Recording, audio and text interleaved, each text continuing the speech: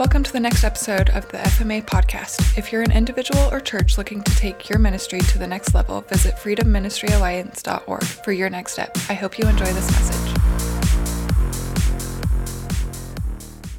Welcome back to the FMA podcast. This is your host, Matt Hobson, the director of the Freedom Ministry Alliance here at Word Alive International Outreach. So excited to be back with you today. I have a brief little leadership nugget I would love to share with you guys. Maybe get that out to your leaders and hopefully just share a little bit about what we're doing here at our church.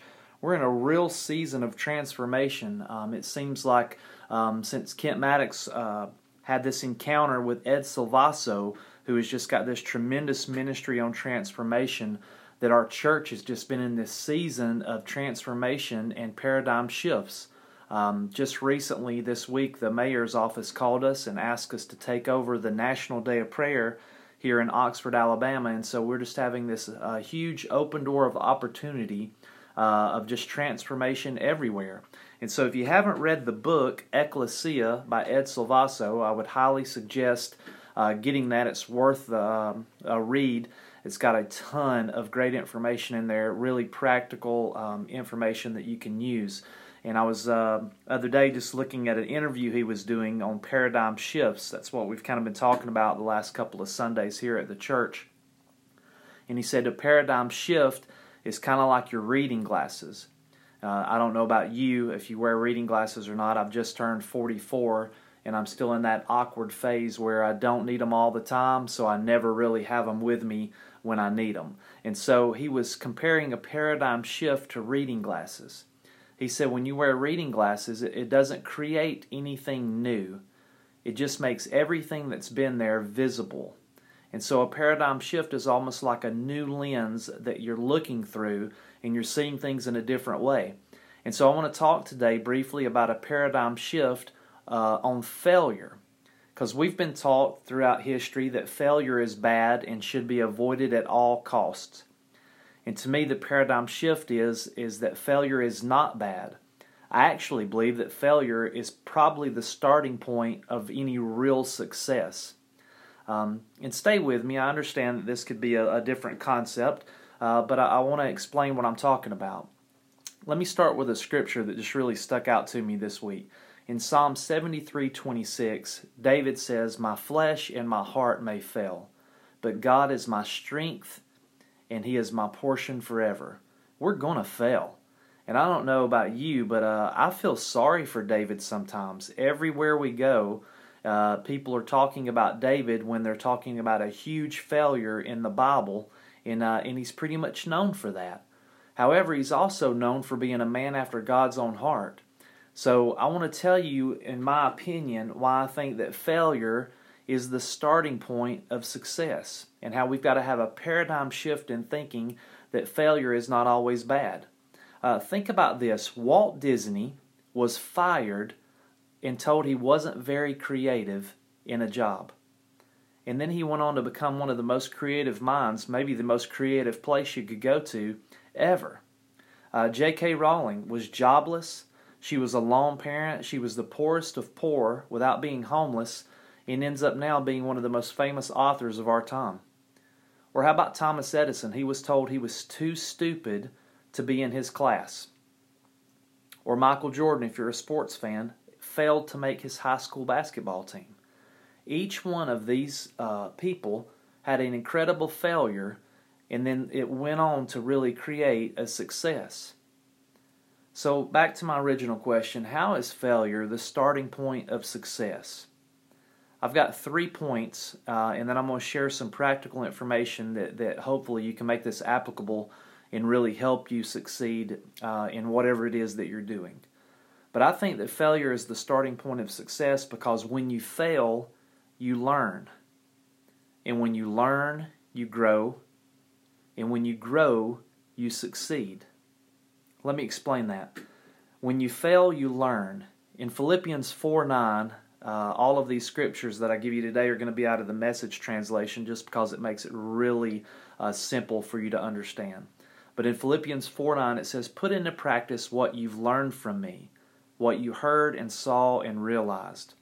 Do you do that, And God, who makes everything work together, will work you into His most excellent harmonies. I don't know about you, but I have learned more from things that I have failed at than things that just came easily to me. So when you fail, you learn. And when you learn, you grow. In 1 Timothy 4:15, it says, cultivate these things. Immerse yourself in them. Then people will see you mature right before their eyes. Keep a firm grasp on both your character and your teaching. Don't be diverted. Just keep at it.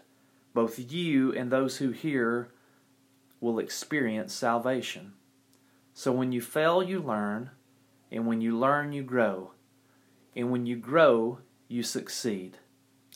One of the paradigm shifts that Ed Savasso talks about in his 5 pivotal paradigms for transformation is that our work is worship. That every person is a minister, and that our work or our labor is worship. I don't know if you consider yourself that. I don't know what your job responsibilities are or even what your career is, but do you consider that your day-to-day things are worship? A lot of us just come to church on Sundays, and then on Monday we turn off the worship and we go to our job. The biblical concept that there's no division, there's no sacred versus secular. Everything is sacred as a believer. Everything is holy. And so all of your work is considered worship.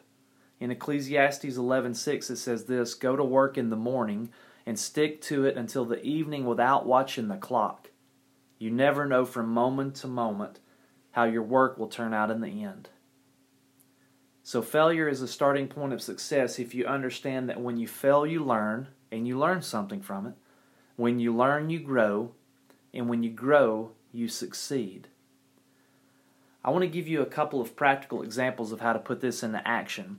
According to studies, if you write down your goals, they're significantly more accomplished than if you don't write your goals down. So who doesn't want to accomplish significantly more in their life, in their job, in their career, in their health? It's proven in all of these studies that if you write down your goals, then there is a huge opportunity for those things to actually become a reality. So I want to give you 4 steps into creating clear and measurable goals that will hopefully lead to a huge success in your life. For me personally, I've always written down my goals.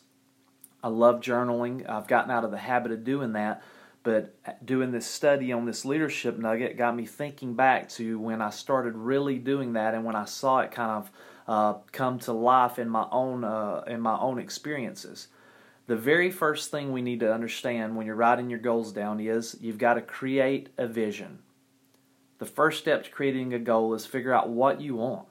If you don't know what you want, then how do you know that you are going to achieve it to get there? You don't know what to do. This is actually the fun part. This is when you get to dream about whatever your vision is. I can remember being in India with Kent Maddox at Word Alive, and we were on a mission trip, and he was speaking there, and we pulled up, and there was a news van outside in this little village in India, and a billboard with his picture on it, and they were promoting him as the speaker. And I thought, that is amazing. I would love to be that type of dynamic international speaker. And so an example of how to create a vision and write it down is I got my journal out and I wrote in there, I would love to be an international speaker and have people put billboards up that I was coming to share leadership nuggets or equipping or presenting the gospel. And so I would write things on that vision like I need to get a sports coat.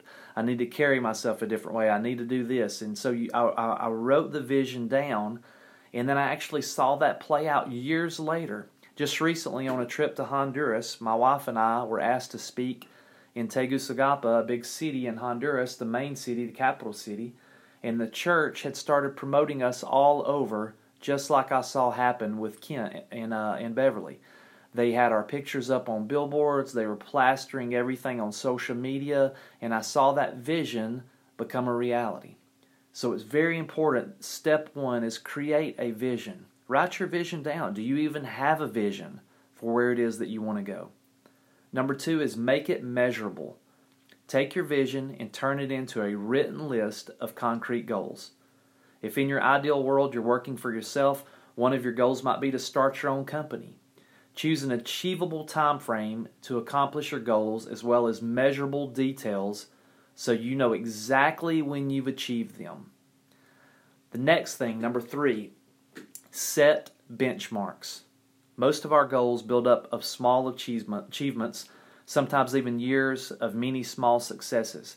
So you need to break your goals up into small, actionable steps and assign realistic time frames to each.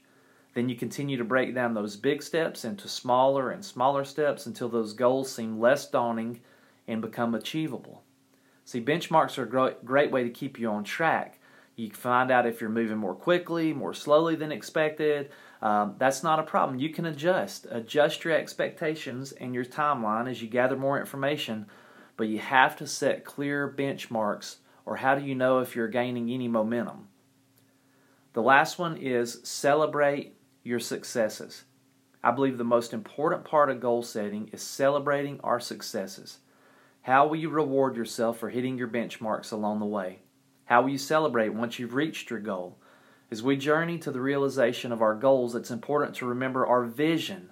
Why we want something can provide us with motivation and determination to continue to work towards, even when things don't go as planned, or if they're more difficult than we anticipated.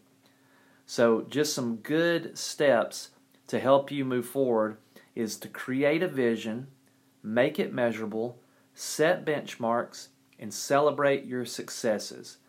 In Proverbs 23:7, the Bible says, "For as a man thinks, so is he." So what are you thinking about?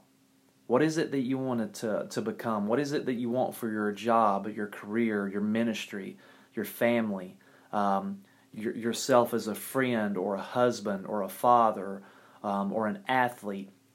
What is those things? Because whatever you're thinking of, it says that whatever you think of, for as a man thinks, so is he. So I would like to challenge you to think differently. Consider these paradigm shifts today. Consider that failure is not the end and that it's a starting point of success. And just remember that when you fail, you learn. When you learn, you grow. And when you grow, you succeed.